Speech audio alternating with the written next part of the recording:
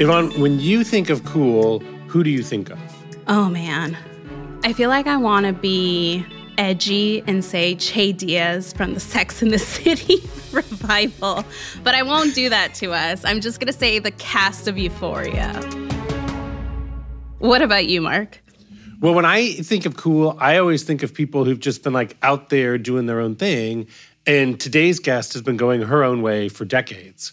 From The X-Files, which shot her to fame in the 90s, to her recent work on the Showtime series The First Lady, Gillian Anderson has seemed like such a free, independent person who won't let anyone dictate what her career or her life should look like. The First Lady, which was directed by Susanne Bier, is structured so it moves between the lives of Eleanor Roosevelt, played by Gillian, alongside Betty Ford, played by Michelle Pfeiffer, and Michelle Obama, played by Viola Davis. You see how the role of the First Lady has evolved over the years. Oh, I see. I'm good enough to get him here, but not good enough to keep going. You have your own schedule to worry about, your own duties. Well, good. So he's finally decided on my job in the administration. Yes, First Lady. That's not a job, Louis. That's my circumstance. There definitely is a lot of the more things change, the more they stay the same vibes to it, as they all face challenges of being underestimated, overlooked, and not listened to. Ah, yes. The joys of being a woman. It really was one of the best things about the conversation with Gillian.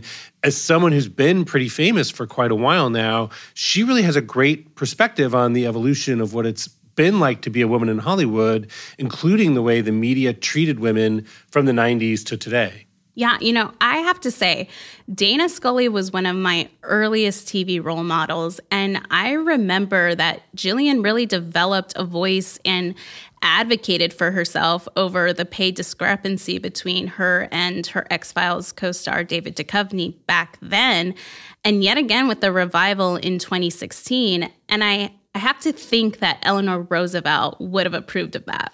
Yeah, but Gillian is definitely not living in the past. I mean, she's recently reached this just really incredible, new moment in her career. She won an Emmy for playing Margaret Thatcher on The Crown. She appeared on the show Sex Education, which she said surprised even her, and most recently had a just hilarious turn on The Great, all while continuing to have an ongoing stage career as well.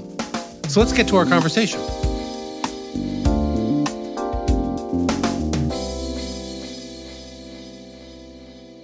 Welcome to the show. Thanks for joining us. Thank you for having me. And now with regards to the First Lady, tell me a little bit about what your first thoughts were just when you heard about the role of Eleanor Roosevelt and the premise of the show. Well, I think when I first heard about it, I heard about it in terms of somebody else having been cast. And I remember thinking, on the one hand, what a great idea that is. And then when that person was unable to do it and they came to me, I thought that doesn't make any sense to me because Eleanor was almost 6 foot tall and I'm 5'3". And surely I need to tell them this and they will think twice about casting me. But I had a conversation with Susanne Bier, and she seemed that there's not much that one can talk Susanne Bier out of if she has her mind set on something, and that was certainly the case. And I'm very pleased that I said yes. And now, was there anything done to cheat your height in the production? No, because I was so concerned about it, I did speak to them about ramps and whatnot, and it was just really an untenable situation. I know that people have done it before, but there are so many situations and outdoor situations and that and the other. And so we basically had me in higher heels than she might. I mean, she didn't really wear heels. She wore very low-heeled shoes. And we tried to put me in square heels that didn't look entirely outlandish for a woman who never wore them, just at least to get me even remotely close to the height of most of the rest of the actors that I was working with, let alone to tower over them, which is what she did most of the time. So I had to completely let go of my self-consciousness about it. And now the structure of the show is three first ladies, Eleanor Roosevelt, who you play, Betty Ford, and Michelle Obama, with totally separate storylines. But did you come to see a way in which they are united? Like, to you, like, what sort of like brings those three women together? I did. I mean, when we were shooting it, I was not privy to the other storylines. I mean, I don't know about the other actors, but I didn't see the other scripts. And so I just trusted that there was a through line and that there was somebody in charge of piecing it all together and making it make sense. And I guess what I came to learn as I saw the final product and did ADR and etc. was, one of the biggest through lines, the most obvious through lines are about these women finding a place for themselves in a role that, at least before Eleanor, it didn't pre-exist. She really properly carved out a space for herself and for women going forward who would find themselves in that position. So soothing is one thing. It's quite another to lead a country out of its darkest hour. Well, you were instrumental in helping crafting my message, so I'm grateful for you.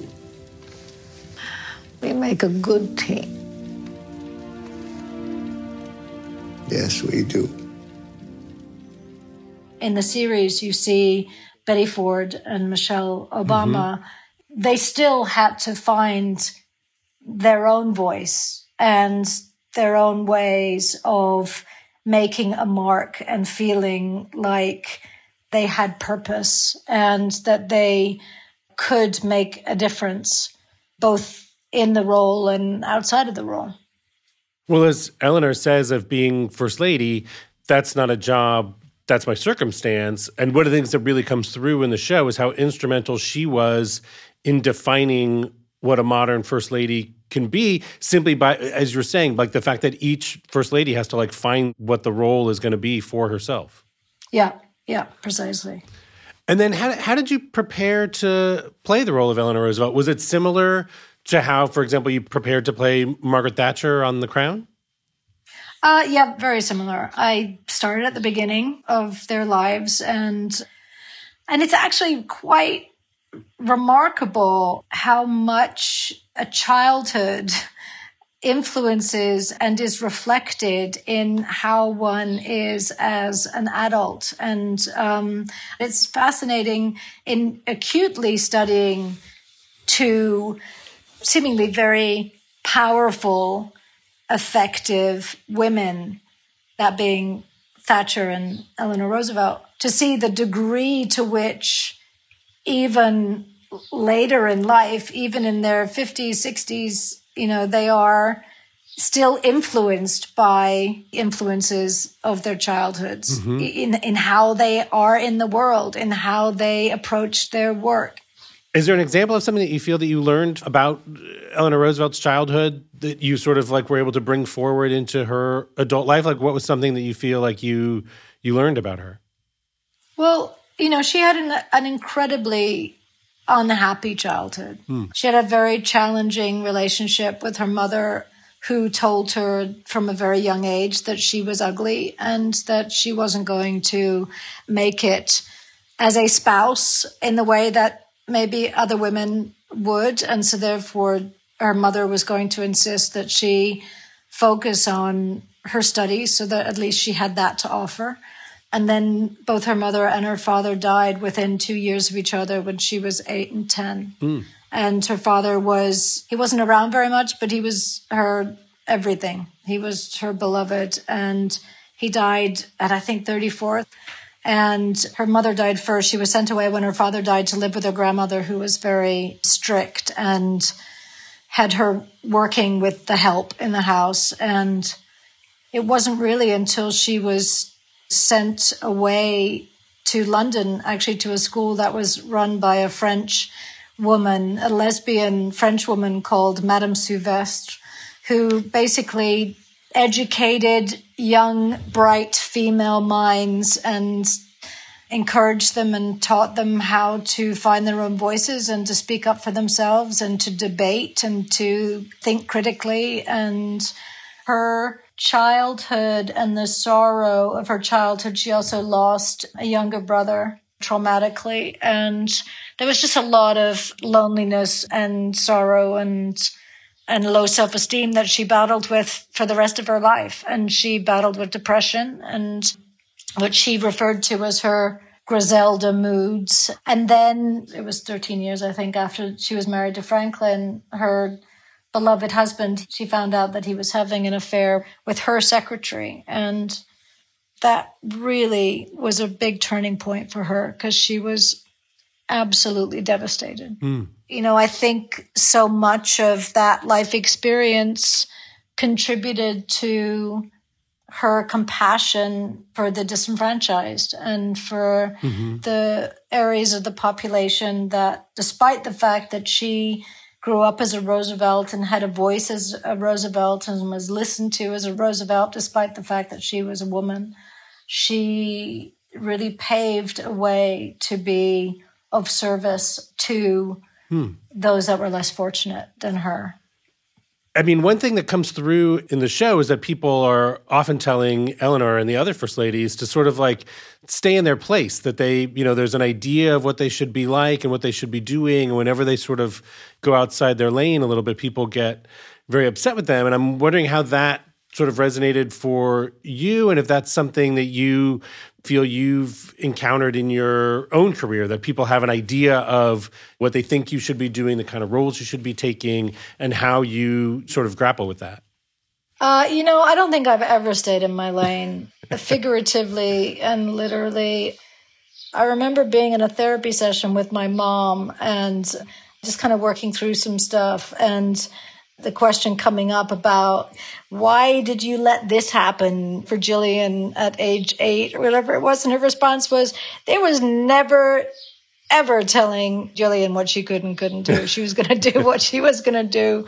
And, you know, fair enough. I think that's certainly true now. It was true then, you know, despite growing up in a certain degree of poverty, I have led a privileged life. You know, I haven't had those experiences in that way, you know, those hurdles that way either. We were able to get, you know, loans for school. I was able to get into a decent high school. I was able to, you know, all that.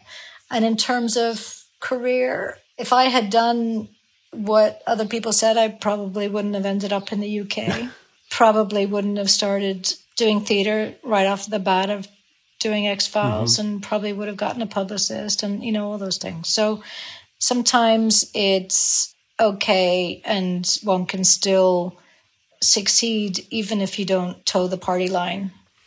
I know one more thing about Eleanor Roosevelt, over the decades, there's been a lot of debate among historians about the exact nature of Eleanor's relationship with the journalist Lorena Hickok, played on the show by Lily Rabe. And the show isn't explicit exactly, but it makes it very clear that they're more than just friends. And I'm curious for you, how you felt about sort of the, you know, maybe how you and Lily sort of defined that relationship for yourselves, and whether to you there was any ambiguity there, or how that kind of relationship resonated to you. I would say that it's pretty explicit, given the fact that they made out and slept together. That's pretty explicit in terms of the nature of their relationship. There's a book that exists that is their love letters to each other. And as it is understood that Hickok had destroyed the most provocative of them after they were no longer in relationship. And so those didn't end up getting into the book. And so I think everyone felt that it was pretty safe, accurate territory to depict women who were, you know, really, really long time companions, both in friendship and in love and in romantic love. I've been decorating. This desk is gorgeous. I thought you would like it. All of this is for you, Hick. Thank you. But the thing about Eleanor is that Lorena wasn't the only person that she had a queer relationship with. And, there's a lot of speculation about her relationship with her bodyguard, Earl Miller, who she spent many, many, many hours and hours and hours with, and riding into the hills and going on holidays and trips together. And I think there was a deep love and companionship, whether or not it was intimate. I'm not sure if anybody knows. She pushed the boundaries of what was acceptable then and what is still acceptable today in terms of romantic love and companionship. And so I think what the show does is it celebrates it actually in a really beautiful, sweet, touching way, as you see these two women completely taken with each other. And on the one hand, having to hide it. On the other hand, with Eleanor being in the, most important house in the land, moving her into the bedroom next to hers, that's completely audacious. And so, I think she was unbelievably bold. And, as it happens, a lot of her friends who were activists and politicos were also gay women. And her friendships with them started before she may have even identified as being gay herself, were she ever to do that out loud. More with Gillian Anderson after the break. If you're enjoying this interview and want to keep up with future episodes, make sure to follow us wherever you get your podcasts. And while you're there, leave us a rating and review. We'll be right back.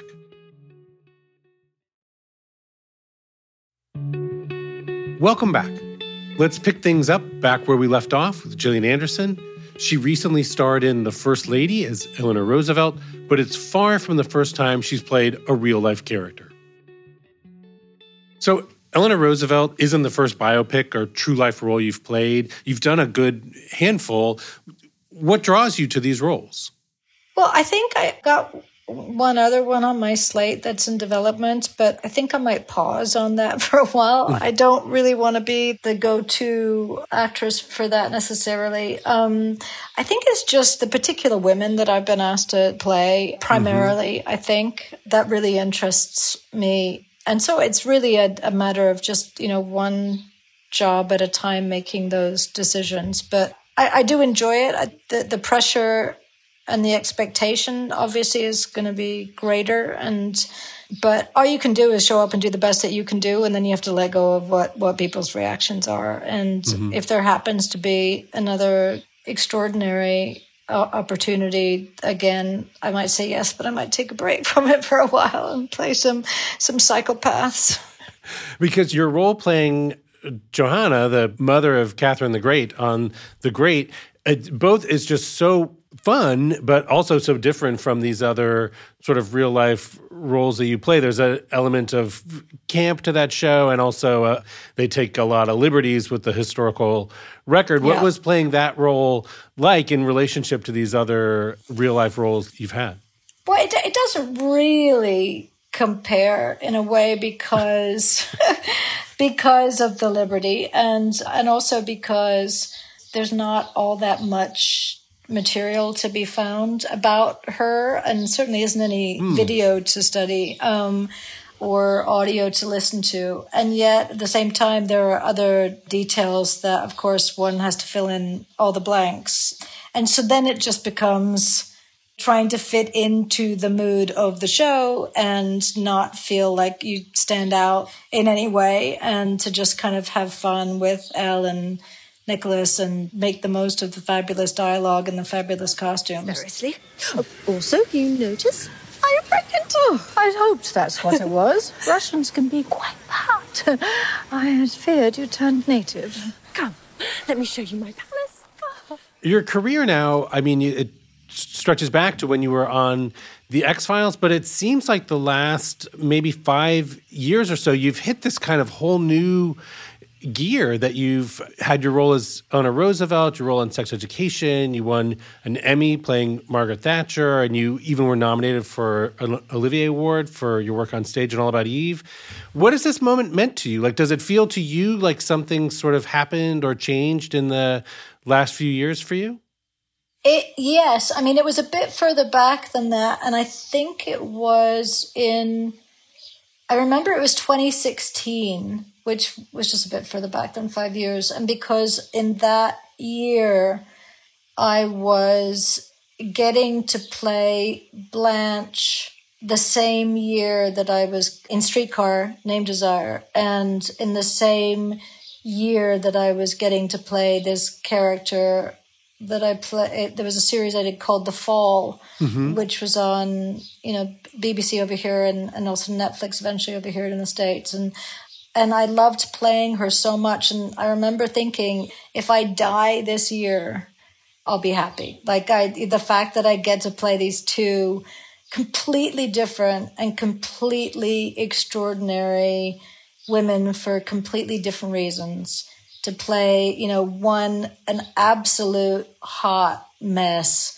and the other one everything supposedly completely under control and a real force for feminism. I felt if it all ends now, either for me or in my career, I've done what I've come out here to do. And since then, I've been as lucky with various gigs, and my favorite thing is to get to move between theater and film and television. And it's, I'm a very lucky girl to have these opportunities. Is that something you feel like you've strived for? I mean, in a way, like, is it surprising to feel like you have, this would now be your second or third sort of like big moment in your career. And I'm just, are you surprised to sort of get this sort of like new, moment in your career like this? What's interesting is that because I feel like there are certain things that I haven't had a chance to do yet, that kind of, that keeps me hungry in a way, or it keeps me reaching for the ultimate goal kind of thing. And so I think when that happens, I will be probably shocked and surprised. And even though it's, been a lifelong dream, etc., I think that would be a moment where I'll be speechless. In the meantime, it really, as much as anything, just feels like it's putting one foot in front of the other and being grateful. I don't want to jinx it, but what is it that you feel you have left to do? There's so much. There's so much. Well, one thing I want to be sure to ask you about is your role on Sex Education, which is a show that has a real fan base. And I think people really have responded to your role in particular. It's exciting to see a character of a woman in, her middle age who really has this rich personal life, and that her sex life can be a part of that. What has that role meant to you, and in particular, the way that fans and audiences have responded to the show? Yeah, well, I couldn't have guessed that, I think, when I was cast. I really couldn't have guessed that the response for the show as a whole, and also particularly for Jean, was going to be as strong as it has been. And again, I feel like, she completely came to me out of the blue, and I didn't quite get it at first. I didn't quite get the show. I didn't quite get how a therapist who was a well-respected professional therapist could be so morally ambiguous in her personal life and with her son. And once I got it, and it was almost even once the audience got it and embraced it, once I got to see that, I almost felt like I saw it through their eyes. It was like, that's what this is. That's what this is going to be. Oh my God, I'm so lucky that I'm on it. I kind of felt like it was one of those. Since then, it's just been a delight. I love working with Asa. He's who I work with the most, and with Mikkel, who plays Jakob, and is now the father of my child, which is we haven't even begun to address that whole storyline yet, because that comes up in the next season, and I haven't read anything yet, so I have no idea whose child it actually is. And I think it probably has influenced a bit some of the other stuff that has been coming my way. So you mentioned not quite getting it at first. What do you think you initially did not get about Sex Education that maybe has now clicked for you? I was a bit And I'm only saying this because I was proved wrong. I wouldn't be talking about it in this way if I wasn't proved wrong. I was worried that it was too broad, that the comedy was too on the nose, that it was, all the things that, and then I suddenly realized I'm not the demographic. Right. And even though I'm not the demographic, there are a lot of people who are my age who really, really respond to it. It really has kind of smashed through all of the demographics. And I watch documentaries. And that's pretty much all I watch. And so to go from documentaries about the Iraq War to go to watching sex education, that's a big leap. That's a big leap. And so it took me a while. And now, I hope you don't mind, I have to ask you something just about the X-Files. The show has such a following still all these years later, and I'm just curious what you kind of make of that, and what do you think it is that audiences, both longtime fans and people who are still newly discovering the show, what do you think they're taking from it? Like, what to you is sort of like the reason for the show's longevity? I mean, that's amazing to hear. I mean, I know that diehard fans who have been with us from the beginning would still consider themselves fans. I still have people saying to me, I grew up loving the X-Files and etc. There was a period of time when I was doing Comic-Cons where I suddenly realized that there was a whole lot of people my age or older who would come up and say, "This is my son. I introduced him to X-Files just a couple of years ago because he's, now 13 years old and he's a big fan now. And I'm so glad. Can you take a picture with us or something?" And so, people who were diehard fans introducing their kids, their offspring, almost like a rites of passage. And then there's a whole slew of kids who are finding it, in their own right. And also, I swear, conspiracy theories are not weakening. They're getting stronger and stronger all the time, and particularly government conspiracy theories or related to government. And the dynamic between Mulder and Scully and the frisson between them, it holds up. It really does. It's a rare thing to see when it's quite that pronounced and enjoyable and stretched out over such a long period of time. Yeah. I feel what really ties together so many of your roles is that you seem to always be playing women who are very modern and progressive in their moment. And many of them are even kind of ahead of their time, living life on their own terms. And I'm wondering, do you feel like you're specifically drawn to that kind of a character? And do you even feel like that's a sort of a reflection of who you are? Oh, that's interesting. I've never actually looked at it in that way before. That's very interesting. I mean, I'm used to hearing from interviewers, you always play strong women, but you're right to zero in on that aspect of it. That's true. And it actually goes back to your previous question. And when when we were talking about staying within the lines, these women are not, a lot of these women don't stay within the designated lines. And I have no doubt, because it's me who's doing the choosing, that must have something to do with why it's me that's playing them. Gillian, thank you so much for joining us today. It's been such a pleasure talking to you. Thank you for having me. I really enjoyed that. Thank you.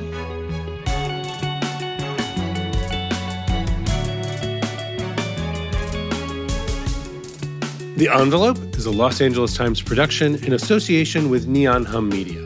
It is produced by Navani Otero and Liz Sanchez and edited by Hiba El-Arbani and Lauren Rapp. Sound design and mixing by Scott Somerville. Neon Hum's production manager is Samantha Allison. Their executive producer is Shara Morris. Special thanks to Matt Brennan, Jasmine Aguilera, Shawnee Hilton, Elena Howe, Kayla Bell, Patricia Gardner, Dylan Harris, Brandon Sides, Sophie Chaff, Amy Wong, and Chris Price.